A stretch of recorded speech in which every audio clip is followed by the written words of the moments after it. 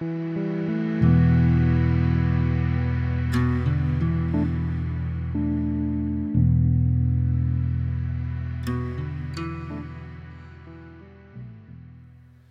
everyone, this is Yulei Strate. Today I'm hosting Dr. Phanish Puranam. Dr. Puranam is the Roland Berger Chair Professor of Strategy and Organizational Design at INSEAD. His research in organizational science focuses on how organizations work and how we can make them work better. His current interests include organizational design in the age of algorithms, non-hierarchical and informal organizations, and architectures that support self-assembling teams. We had an incredible talk about the future of work and how this reshapes organizations, about using data to better design structures, processes, and interactions. We touch on startups, a better integration of gig workers, offshoring of resources, matrix and flat organizations, and remote work. If you do find these types of conversations useful, you can support the podcast by subscribing to it. To access the video podcast and subscribe for free to my YouTube channel, go to youtube.com, type in Skills for Mars, and hit the subscribe button. Alternatively, you can go to my website, yuleistrate.com/Skills for Mars, and click the YouTube Confirm Your Subscription button. And now I give you Dr. Phanish Puranam.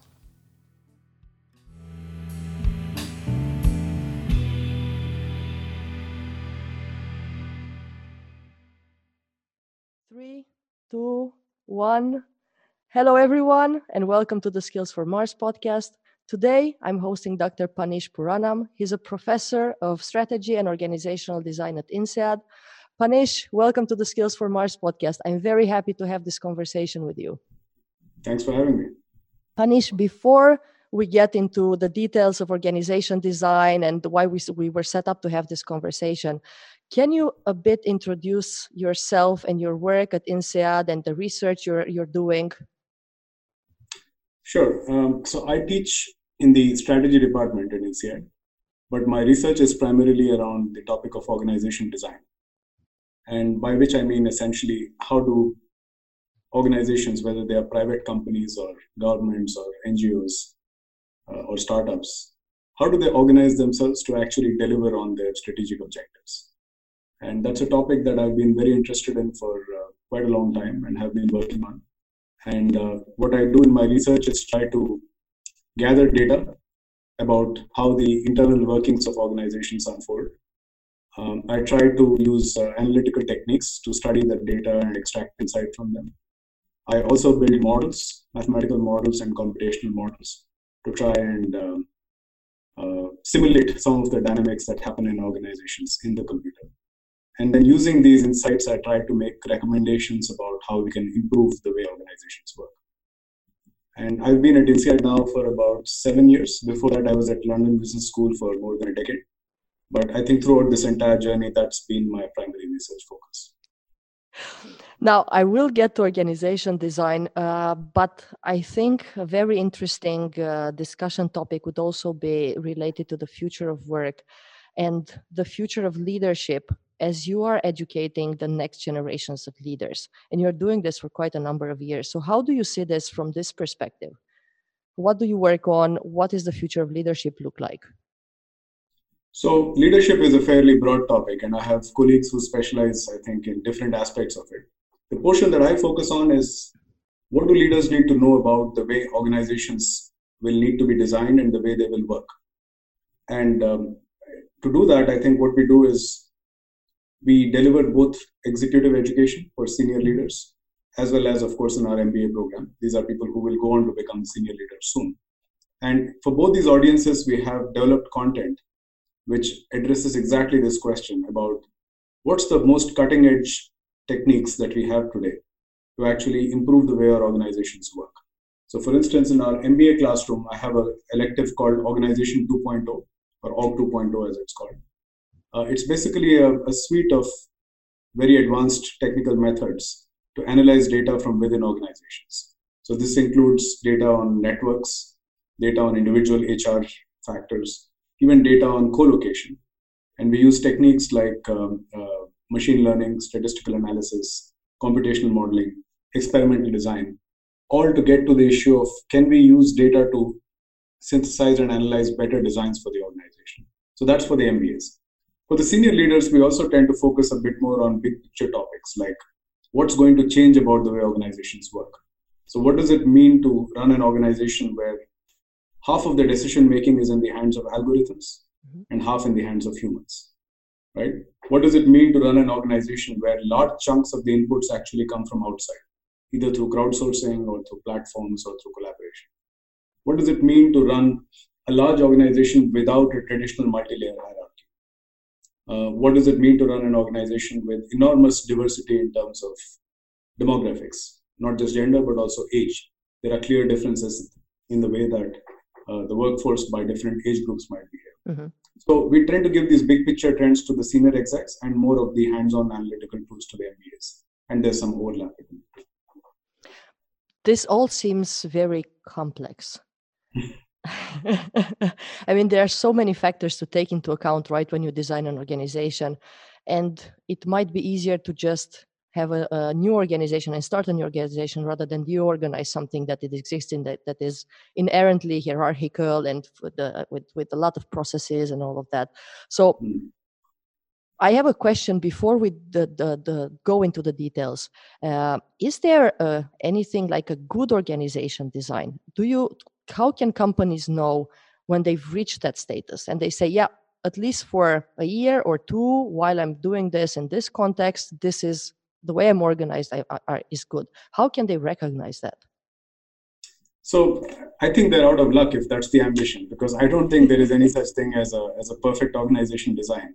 So every design we have is not only complex, it's also imperfect, right? So all designs have flaws. The question is, have you got the right set of flaws right now?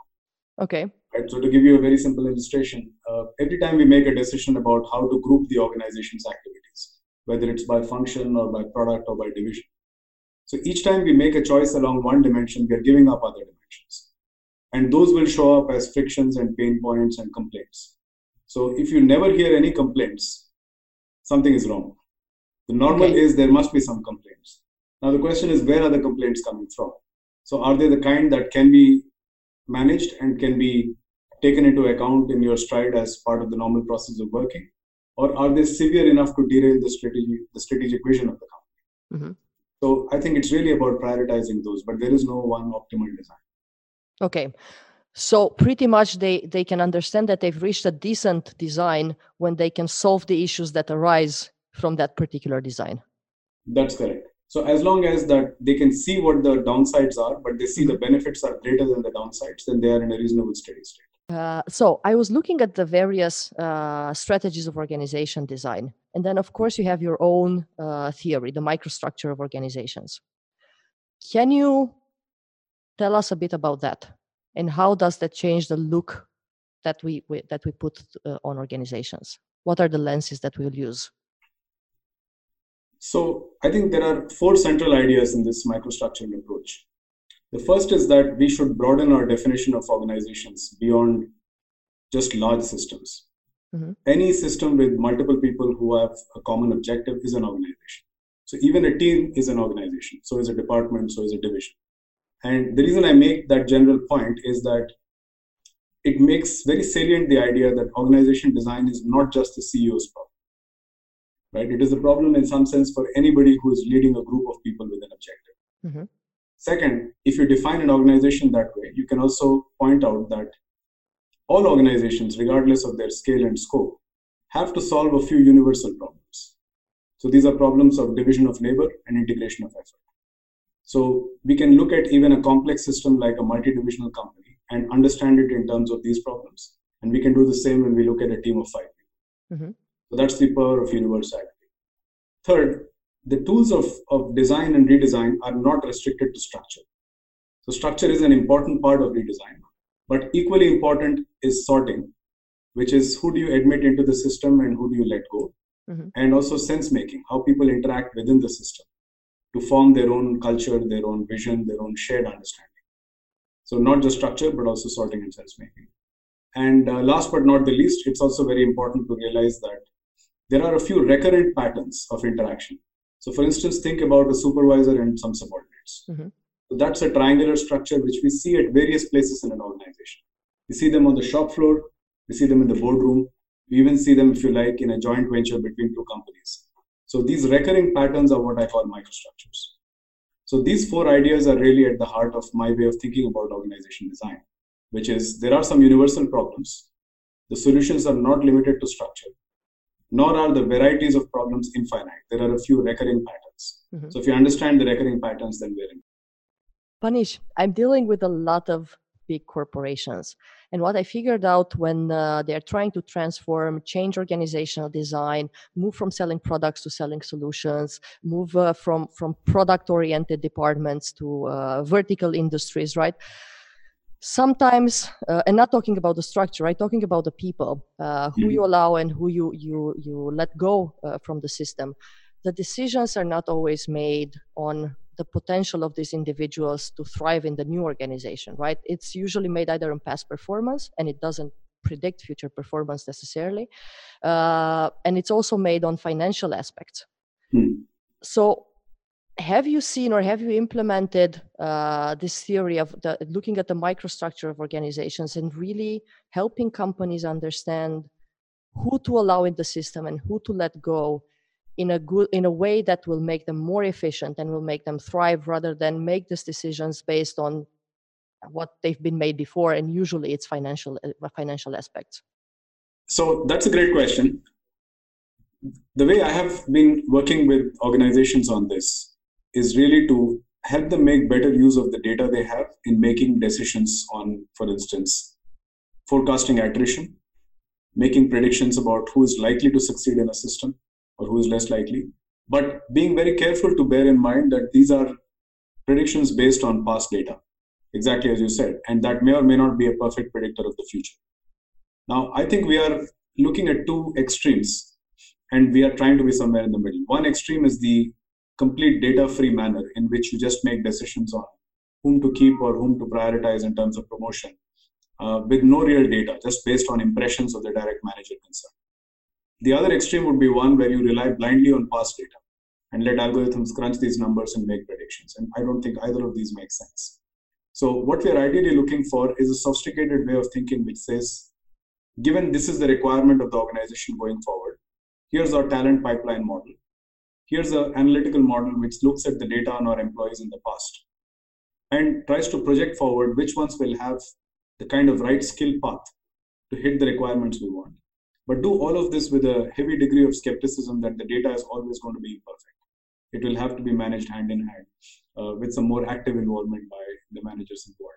So I think the best we can hope for in the near future is some combination of data-guided plus judgment-guided decision-making. It can neither be all algorithmic, because our data is simply not that good at this point. But hopefully it should not be completely gut-based either, which it was in the past. Yeah. So I think that's kind of where we're hoping to be. So this is data related to humans. Correct. We also talk about processes, right? And the connection between processes, not only the processes themselves when you build the organization, the new organization design. Is there a way to have data on this? Are you looking at the ERP systems to see the information flow? Or is it running through interviews? Or how do you look at this to really understand what's happening and shape a better way of doing things? So in theory, one can certainly look at ERPs. One can look at workflow processes as captured in these systems. So you know like how work moves between different people. That's technically possible. In my experience, I haven't used that kind of data, but I'm sure it's possible. What we have ended up relying on when we've done this is simply to ask people who are embedded deep within the system to draw us a map of how things work. And often this is like a complement to the other kind of map we construct, which is a social network map. So the map of how work moves versus the map of how information and connections move between people. And we then try to superimpose them on top of each other. Because the basic idea in design, as you might imagine, you want the interactions between people to be the appropriate ones given the nature of workflows. So we capture both of these separately and then try to place one on top of the other. Okay, did you ever use, I'm not sure if it's possible, especially in Europe with all the data constraints, did you ever use cameras or video to record the movements of people? Because what I find out is that when you ask people about their processes, either they don't know how to explain it, or they will explain it in the way that it should have been designed rather than it actually works. I'm Yeah, not no, sure if you've ever that's a used very real video case. to look at yeah, is it really like this? Do they really work like this? Is the work really flowing like this? So technically it's feasible, but I'm not aware of many organizations that are actually doing it. I suspect it's not going to be a major source of data, at least in the next few years. The Okay. reason being, even if it's technically possible, there are enormous privacy and ethical issues here. And even when it's legally fine for a company to do it, there is a perception of breaking trust with employees, Okay. right? Because even if it's not written down that they can't do it and legally they can, it certainly doesn't work very well because that's not the informal contract employees have with their employee. So while this is all futuristic and exciting and can happen, it's not the data I'm betting on in the next 2 years. Okay. Yeah, I can see the issues definitely on the privacy part, but as just thinking of the research and the data you can get, it seems like yeah, that you can gain something out of it. But yeah, of course we need But to there's a take care of different the place where we privacy. do get a lot of data, which is the electronic record of people's interactions through systems Okay. like email and Slack. Okay. Right, so that's very different because, and in fact, I should mention this in the context of what's going on right now. So one of the implications of the coronavirus actually has been that many organizations now are experimenting with remote working. Yep. They're forced to because they don't have an option, right? They have to have people working from home. And the moment you start working remotely, it means you're working all digital. And the moment you work digital, it means you get a complete data record of how people interact. So a lot of these workflows and informal conversations, which would not have left any record, now leave a record. So that's the kind of data I think is now being created in very large volumes, literally in the last couple of months, as organizations all over Asia are moving to these remote working systems. And I see a lot of potential for mining that data. Oh, that would be really interesting to see the research after this has ended, because I imagine that it unfortunately it will take a few months to get it over with. So you will have quite a wealth of data. Which is Talking a real about, change, I think, in the way organizations work. Yeah. and I think this is the way everything is moving, right? And this is the way, or I live in Amsterdam, working from home, working remotely, working with gig workers, working with contractors and freelancers. It's kind of the norm here, right? Or it's getting more and more to be the norm. What's your feeling about this? Because you're working again with different types of organizations in different parts of the world. How do you feel that this contractors, the gig economy has been integrated in the companies? Has it been well integrated, or can we do a better work? So I think most companies, to the extent they are involved in that side of the economy, they compartmentalize it. So they have kind of the old part of the company, which functions more or less the traditional way. And then they have some parts which interact either through part-timers, through remote contractors. Some more adventurous forms could be something like using Kaggle for crowdsourcing or Innocentive for innovation contests. But they don't fundamentally alter the way the guts of the company work. So it's fairly compartmentalized. I think what shocks like the coronavirus do is kind of force it on the rest of the organization, right? And I think the interesting opportunity here is to learn from these different pockets that you were already engaged with, but in a very compartmentalized way, to try and bring some of that insight back into the core of the company. So if your contractor can work sitting at home, right, why can't your employee? And if your employee can work sitting from home, then why not more of them? How often do they need to come in? How will we meet their need for social interaction? Does it have to be at work? So these are all questions that we haven't really grappled with in the past. But I think going forward, these are very central questions for everybody. Yeah, so maybe this experiment of working from home and forcefully working from home will bring some data so we can better integrate this gig economy. It seems to work here, but I also have the feeling that companies would still like to have their own companies sitting at their own desks, right? And as I was talking to Gus, Microsoft, IBM, they are moving back, and Apple, they are moving back to hosting people in their own offices rather than supporting remote work. So how can we bridge this the thing that is happening right now in the market, right? We have more and more gig workers, but at the same time, companies are bringing people back in the offices. Yeah, so I'm going to cite some research here that is being done by one of our postdoctoral students here at INSEAD. This is Marco Minervini. So Marco and I have been working actually for the last few months with a company called GitLab. So GitLab is an all-remote company in the sense it has about 1,000 employees. but the entire set of 1,000 employees are such that no two are in the same location. Mm-hmm. So not even the top management team is in one location. They're all fully distributed. Now, that by itself is not that surprising. There are about 100 companies, I think we know, maybe a little less, which are all remote. GitLab is one of the few which is at this scale and is about to go IPO this year as well. But what's really interesting is that they don't try to solve the problem of being distributed by having video conferencing or phone calls. In fact, they go the other extreme. They try to make a lot of their work asynchronous. So there is no emailing either. So it's mostly work that people do at different times in staggered ways because they have employees all around the world in all time zones. And then they try to make sure that the systems capture their work. This is software development mostly, so they're using continuous integration. So the systems capture the work in such a way that it's well coordinated without the need for a lot of direct peer-to-peer interaction. Mm-hmm. Now, by any metric, the work they do is quite creative work and it's innovation intensive because they're developing code. So they really are posing, in my view, a very clear challenge to the conventional view that you can't get innovation out of groups of people unless they sit face to face. Right? That's the premise that a lot of us have. That was Marissa Mayer's premise when she made the big move at Yahoo, saying we should stop remote work and bring people back. But the evidence that that premise is true is actually not that deep. We don't have overwhelming evidence to prove this is true.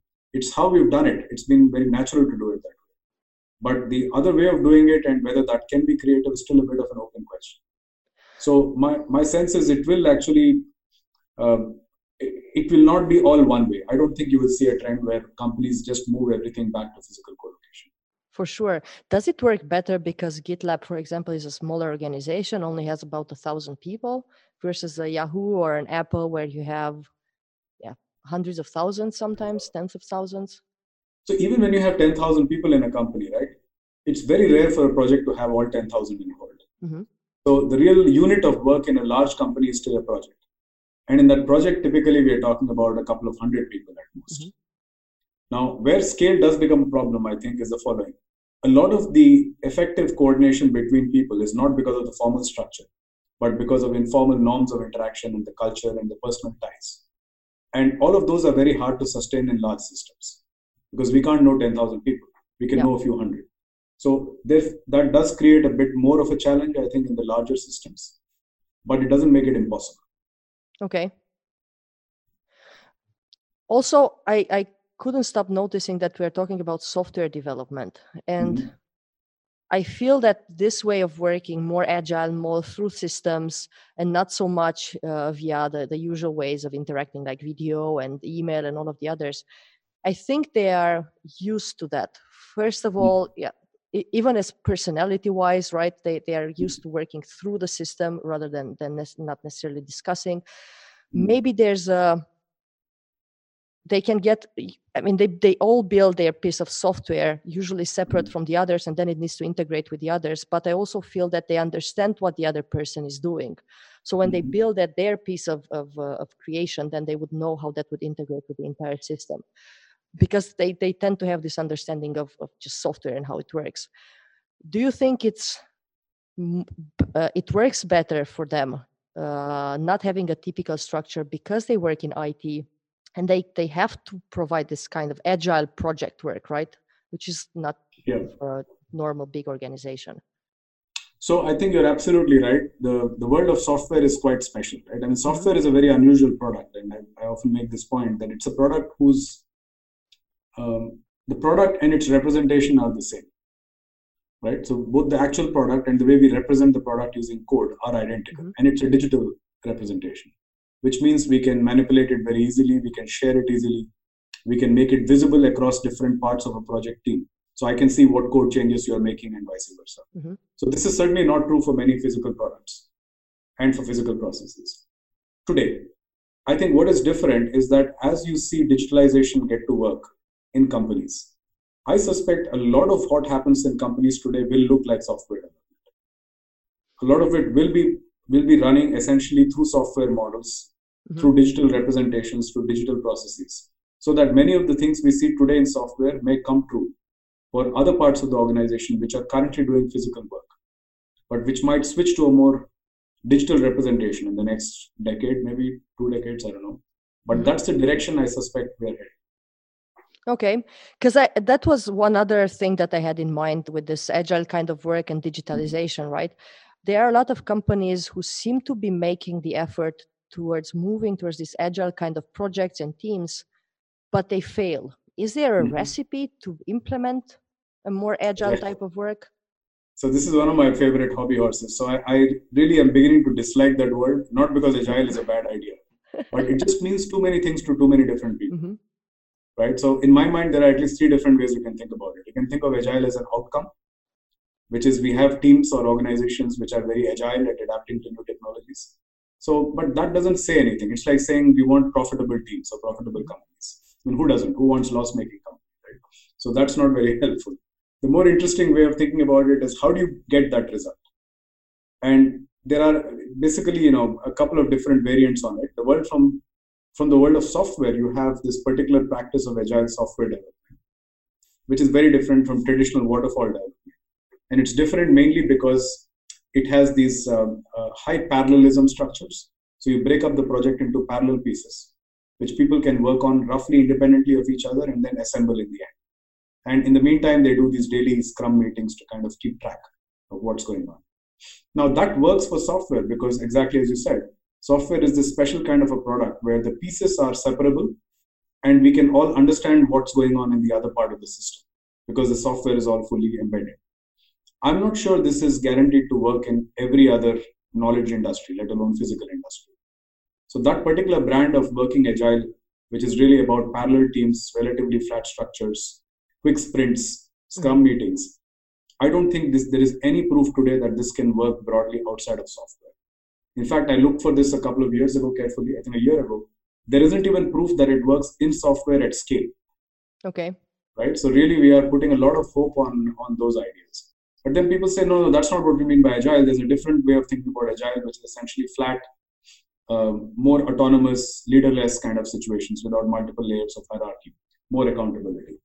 And that's fine too. But again, the evidence that you can manage without a hierarchy and do it as effectively as doing it with a hierarchy is not that deep. It's not We don't strong. really Yeah. have very deep evidence on that either. I mean, I would personally love for that to be true because I don't like hierarchies, right? And I live in an academic environment where there's very little hierarchy.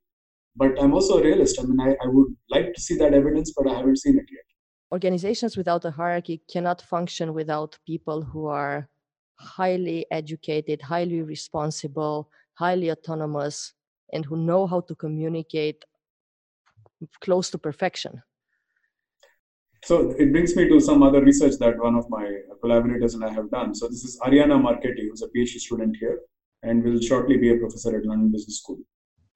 So what she did was she actually assembled a sample of these non-hierarchical firms. Mhm. And the first interesting thing is, after looking very carefully for more than a year, we could not find more than about 100 of them. Okay, so it's surprising how much press and airtime they occupy, given how relatively unimportant they are in the economy. So that's kind of an important first clue. I don't mean by that to say it's unimportant to have non-hierarchical structures. Clearly, we all want them, right? But they haven't really scaled very much. That's the first clue. But the second really interesting thing is she was able to study their culture. And there's a complicated process which I can talk about later if you like. The gist of it is very much in line with what you said. These non-hierarchical firms, compared to their counterparts who are hierarchical, tend to have very strong cultures. Mhm. And by strong culture, I mean people are pretty homogenous in what they think is important. And they're also very similar to each other. So at the risk of caricaturizing, you may call it almost like a cult.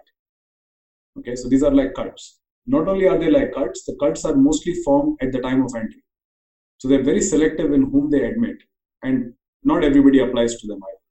So what you get is a very tight sorting on a bunch of people who are quite similar in the kind of value system they have, the things they think are important, and the understanding they have of their task environment. Who can then, of course, manage themselves peer to peer much better without the reliance on a formal hierarchical structure. Because at the end of the day, what is a hierarchy good for? A hierarchy is very good at getting large numbers of people who are strangers to work effectively together.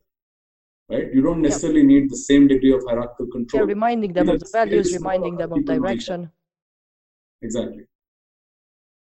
True, I've really been interested in this flat hierarchies, but quite a long time ago, so I haven't been looking into this now. I gave it up because as you said, I think it's a lot of talk for not a lot of data, right? And I find Yes. that they work very well in activist organizations like Anonymous, or what's happening right now in Hong Kong, right? They tend to use this kind of organizations, but for different kind of reasons. That's correct. So I think one simple way to generalize the idea is that if you have people who are extremely motivated and very capable of cooperating with each other, why do you need a hierarchy? You don't, right? But it's precisely because most of the organizations we live and work in don't have those two properties, right? People are motivated, but not with the kind of passion and mission that you see in an activist organization. Then, of course, you need some other systems to make sure people are working effectively together. As of date, the strongest system we've developed is the hierarchy. Yeah. Right? Now, I do want to say this is not permanent, right? And I was looking at this for another project recently.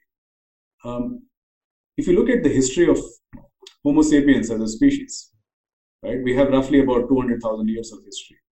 As far as we can tell, most of our social systems were very simple two-layered structures till about 13,000 years ago. And it's not till the last couple of 100 years that we've actually seen multi-layered hierarchy outside of the church, the state, and the military. So the idea that every organization you look around you will be a hierarchy is very new. It's not more than a couple of 100 years old. So therefore, it's also not inevitable, right? And I think part of what I'm trying to work on is to understand, as we see more development of algorithms, which can start doing what managers do, not everything, but many things that managers do we still need a multi-layered hierarchy? And my sense is we may continue to see hierarchies, but they'll be flatter without necessarily making people feel more empowered. So we might be heading towards an interesting structure where there's very few layers of hierarchy, but a lot more monitoring and control. That's what algorithms can effectively do. So these are questions that I don't have very definite answers on at this point, but they're the kind of issues that my group and I are working on. Okay. Do you think that this will lead to corporate structures being more dissolved, so working more into project teams and maybe a separate organizations who connect with each other rather than part of the whole of the big organization, and then each separate department is a separate project, can have its own motivation, its own values, its own purpose, and then people would move from one to another? Do you think there's a move towards that? In general, the trend is clearly in that direction. So if you reverse the question and ask, why do you see permanent silos and functional structures instead of fluid project teams everywhere? The answer is because a lot of process work is repeatable. There's a lot of repetition, right? So the same things happen month after month, year after year. So you have these big stable structures which kind of get economies of scale and create economies of scope and learning and so on. What if all the highly repeatable work was automated? And the only thing that was left non-automated was the creative, bespoke, one-off kind of work. Then almost by definition, structures would morph more towards project-based structures, right? So that's the trend. But of course, not every industry and every company is moving towards that at the same speed. So there still are very traditional companies, which will continue to look like that in my professional career, maybe even yours. You look much younger than me, but it might be the case, right? But there will be other parts of the economy where these things move much faster. How do you feel about matrix structures in corporations? Because I would tend to say generally they don't work. What's your view? I would say yes and no. I mean, the evidence is to the contrary. They've now become pretty much widespread in every large company. If you look in the Fortune 500, I think the majority have a matrix. Okay. I think the right question really is they work, but for whom? Okay. So they work for the organization. I think they work for companies because what they do is they force, unlike the older, simpler structures, they force people to take into account priorities on more than one dimension. Right? In an old structure, when you were told you're in a function structure, basically the CEO is telling you just focus on function and cost. If you're in a product structure, they're telling you focus on time to market and coordination between functions. When you're in a matrix, they're saying function, focus on both. So effectively, what it's doing is it's enhancing synergies for the corporation, but I think it's coming at the expense of enormous grief for the employee. Because they have to kind of give up their work life. There's no work-life balance. You have to work on weekends. You have two bosses. They're fighting. You're in the middle of it. So where it works well, I think it works extremely well for the organization. And it may also work well for some employees who thrive on that kind of constant friction and the politics of managing that. But for many people, this is an imposition. So the matrix works at the expense of employees, is my summary. Is there a better way to form the matrix and to set up processes and communication? Because where I see it fail is exactly this. There's a lot of overlap in work because people don't communicate enough and they don't understand what others are doing. Silos are still there, even if there's a matrix. Processes are not set up right, and then they are left to the employee to set up after the company has announced, okay, we are a matrix, you respond to this and this is what you're going to do. But then there's no formal setting up of new processes or new ways of working, right? You're just being told that this is happening. And it either takes a very long time for it to work, and then by that time your company changes again, or in my experience, it just doesn't work. It's less efficient. So I think it goes back to a point we raised right in the beginning. Structure is only one of the pillars of design, right? Sorting and sense making are important too. And what you're pointing to in my world is a way of saying you can't reorganize on Monday towards a matrix using the employees you close the shop with on Friday, right? And hope that they will somehow seamlessly adjust to these new structures, because they entered the organization with a certain set of aspirations and were there because they had a fit with one particular style of working. And that may not fit with the new structure. So clearly the kind of skills you need to work in matrix are not the same as you need in a traditional organization. So how will those skills come? Either you have to invest in the training, or you have to wait long enough for people to form their own social capital by rotating them through the organization.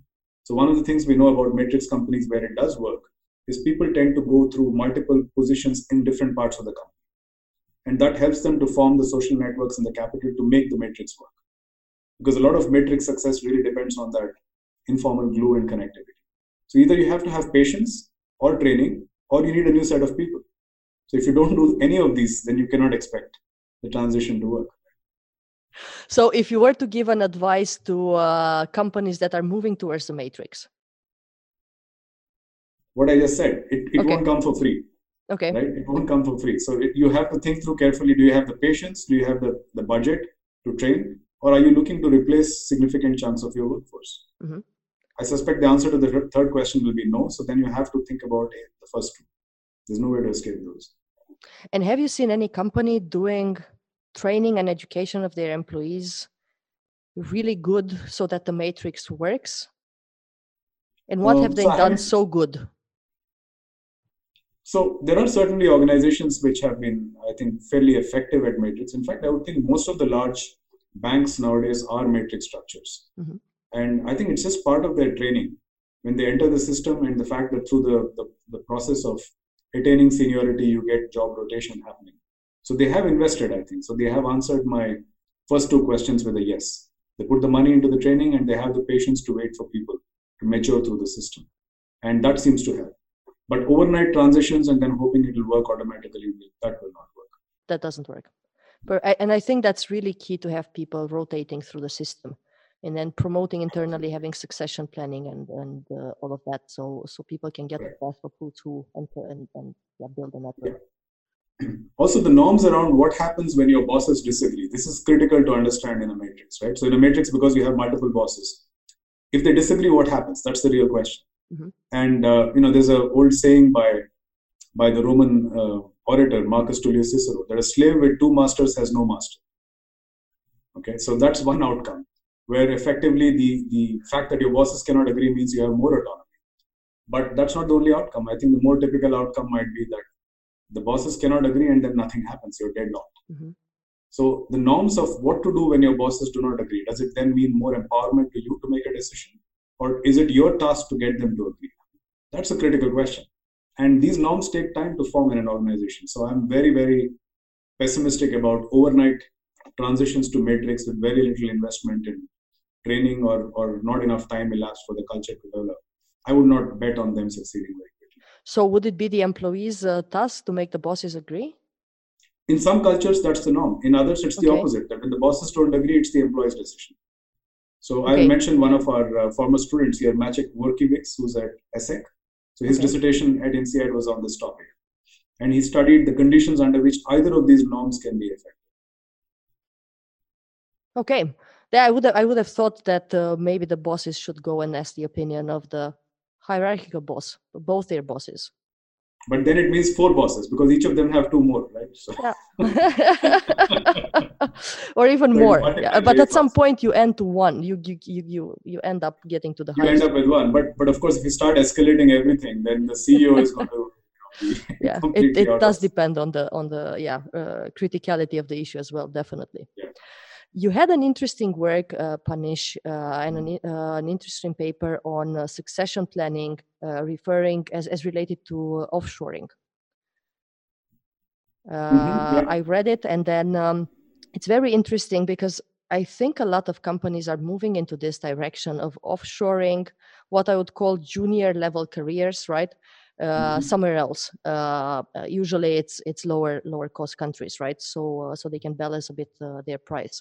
And then your thinking is this might backfire because at some point you will not have leaders in the organization, you'll not have mentors, they would not know exactly what you're doing, right? And it's hard to move the employees from an offshore structure to internally. So how can companies overcome these issues? Is there a solution to this? So it's interesting you bring up this idea on offshoring. So this is work I did, I think, almost a decade ago. Mm-hmm. It's suddenly become very fresh in my mind again because a lot of the issues that were present with offshoring also occur with automation. So the exact same argument can be made for automation. So for example, if you automate the junior lawyer's work, how do you create the pipeline of talent that will become senior lawyers? Mm-hmm. Right? If you automate junior doctors' work, then how do you get the pipeline? So same sort of problem arises. I think the risk is real in any profession or any industry where you have what I call a skill ladder. So skill ladder is when there are these rungs of expertise and you can't climb the higher rungs without having been on the lower rungs. That's not true in all industries, but in many industries, that's the case. So where that is the case, automating or offshoring the lower rung is automatically going to create a problem for you because you will have a shortage of people at the top. So how do you solve it? There are 2 ways to think about it, I think. One is to think explicitly about the trade-off between the cost savings today and the talent shortage tomorrow, right? That would be the best way to do it. Unfortunately, we know people are very myopic, right? Most CEOs are under enormous pressure on costs and on delivering results now. So I'm not sure many will think that way. A different way to think about it is to adopt an idea from the automobile industry, which is called plural sourcing or multi-sourcing. It's also a topic that I've spent some time studying. So what they do is the following. Even after they outsource the production of large chunks of their components to outside vendors, they continue to do some part of it in-house, even though it's completely uneconomical. So they will do a very small scale of their requirement. For example, 90% of my car seats, if I'm General Motors, might be outsourced, but I might still do 5% of it in-house. Why? Because that gives me the knowledge I need to control my external vendors. In the same way, you could imagine that even though we outsource a large chunk of the lower rung of the skill ladder, we might still keep some fraction of it, even though it's not economical to do so, more as a function of training. So it's a way to create the training ground and the pipeline from which talent might come in the future. So that certainly is possible. And I think that's the kind of investment that even the most myopic leader would certainly want to be open to that idea, I hope, because clearly the difference between doing it and not doing it can be very stark. Right? You can be stuck with no talent. What kind of tools can companies use right now so they can incorporate tech and AI in their org design and non-humans as well? Is there a better way to go about it? Where can they go and how should they go about it? So how can we use AI in organization design? That's the question. So broadly speaking, there are 2 different ways one can do it. Firstly, you can use AI, or more precisely machine learning algorithms, to improve the way we make design decisions. By which I mean, right now we make design decisions often without a lot of data, without a lot of analysis, mostly based on copying best practice from other companies, or if some consultant says do this, then we do it. But increasingly, I think as companies get more of their own data, they will realize that the best design is the one that's customized for them. And the way to customize design for yourself is to use your own data. So one big application of machine learning is simply using your own data to make better predictions, for example, about hiring, about promotions, about team composition, about where in the system blockages might occur. Where do most of the roadblocks or the silos happen in the system? These are all things that we can use machine learning for, if you have enough data and you have the algorithmic expertise. So they need to start collecting data, right? And they really Absolutely. need to be very clear about who's performing and who's not. What is performance? Who is performing? What are the different trends? Employee skills, the tasks that they are doing, right? The flow of the processes. Collect data from ERPs, emails, and all of that. So all of that would be data that you would use with AI. Absolutely, and that's just getting collected anyway. People have this phrase "digital exhaust." And I think that describes well. We're just leaving such a big digital footprint without even realizing it. But to the extent we can actually have a good governance policy to collect it in a fair and transparent manner, and in a way that's compliant with the law, but also is compliant with good moral norms. So employees know that this is being collected with the intention of improving the organization. Mm-hmm. So the faster we get on that boat, I think the easier it is for these algorithms to really improve how organization design works. At the other extreme is not using algorithms to aid design, but algorithms as members of an organization. So this is quite futuristic, right, at some level, but at another level, it's not. So many things that we used to do 15 years ago are now done by algorithms sitting in our phones, right? So we are constantly seeing this transition of skills and work from what we do to what algorithms can do. And the real question becomes, how do we make that decision? What goes to humans, what goes to algorithms? I think in the next few years, at least, it seems quite clear that there is a chunk of things where algorithms clearly do better than humans. It's not a big list, but there is a list. And the list includes things like image recognition, voice recognition, text recognition, making forecasts about customer churn. So these kind of tasks, it's going to get harder and harder to argue that you need a human. Okay. Increasingly, there's another bucket, which is a much bigger bucket of things that we do very easily and algorithms just cannot do today. Right? So that's also very well, established. So there's no controversy. The really interesting problem in my mind is the set of things where neither humans are very good nor algorithms, but somehow by combination they get better. Now I find that really interesting because how does that magic happen? Right? It's like you put two idiots together and you get a genius. So how do you get that? And I think there are actually a couple of ways we know it can happen. So one of these is the idea of error cancellation. Right? So there's this old joke about the three statisticians who go hunting and they're hunting for a moose. So one guy shoots to the left, the other guy shoots to the right, and the third guy says, we got him, because they got him on average, right? So a lot of the error cancellation works like that. So humans and algorithms can make errors, but the errors will compensate for each other. So when you average their outputs, you actually get a better output. So that's one of the ways in which you're beginning to see, for instance, humans and algorithms can both make recommendation on stock picking. Mm-hmm. They can both make recommendation on project selection. They can both make recommendations on hiring somebody. So each of them is probably wrong, but as long as their mistakes are compensating for each other, on aggregate, they can actually do better. They can do better. This is where I think a lot of the really exciting action is. And that's what we should be watching that space. If companies do want to use AI to better organize their company, who can they turn to? Are there organizations who do this? Are there people who are better trained to do this? Is it more in the researcher sense, or should they come to an INSEAD or an LBS? INSEAD first, obviously, but yes. So we do actually have a program at INSEAD called AI for Business, mm-hmm. which is actually I direct the program, so I'm the director for that program, which is aimed at doing exactly what you're asking. How do you take a senior manager who is sufficiently powerful in the company to be able to bring this change, but doesn't know anything about AI? So where do they start? How do they think about it? And how do they come up with a set of projects? So we do that in 3 days. We can take somebody who has no background, and in 3 days, we can not only explain the basics of the technology, but also get them thinking about what are some projects they can start initiating within the company mm-hmm. to check the value of this. Now, that's to start thinking and ideation. Once you go down the path of implementation, I think there's a big ecology of consultants, IT companies, and of course, the MBAs we produce and get hired into companies. They bring these ideas there as well. So there are multiple channels, I think, to get it executed. But that first step is often quite a big roadblock. How do you go from not knowing anything about it to prioritizing, here are the 3 projects we should look at? And that's where we can help.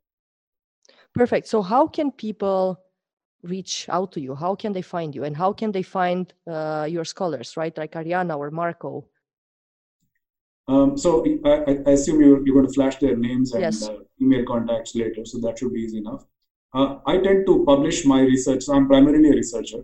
I don't do much teaching or exec ed or consulting, but my research gets published in peer-reviewed journals. And those are written for an audience that's not directly, I think, going to apply the ideas in practice. So to help make that translation, what we do is we periodically write summaries and a simple kind of applicable set of ideas from those papers on something called INSEAD knowledge. Okay. So this would be the best place to look. INSEAD knowledge is a series of blog posts based on the research we do.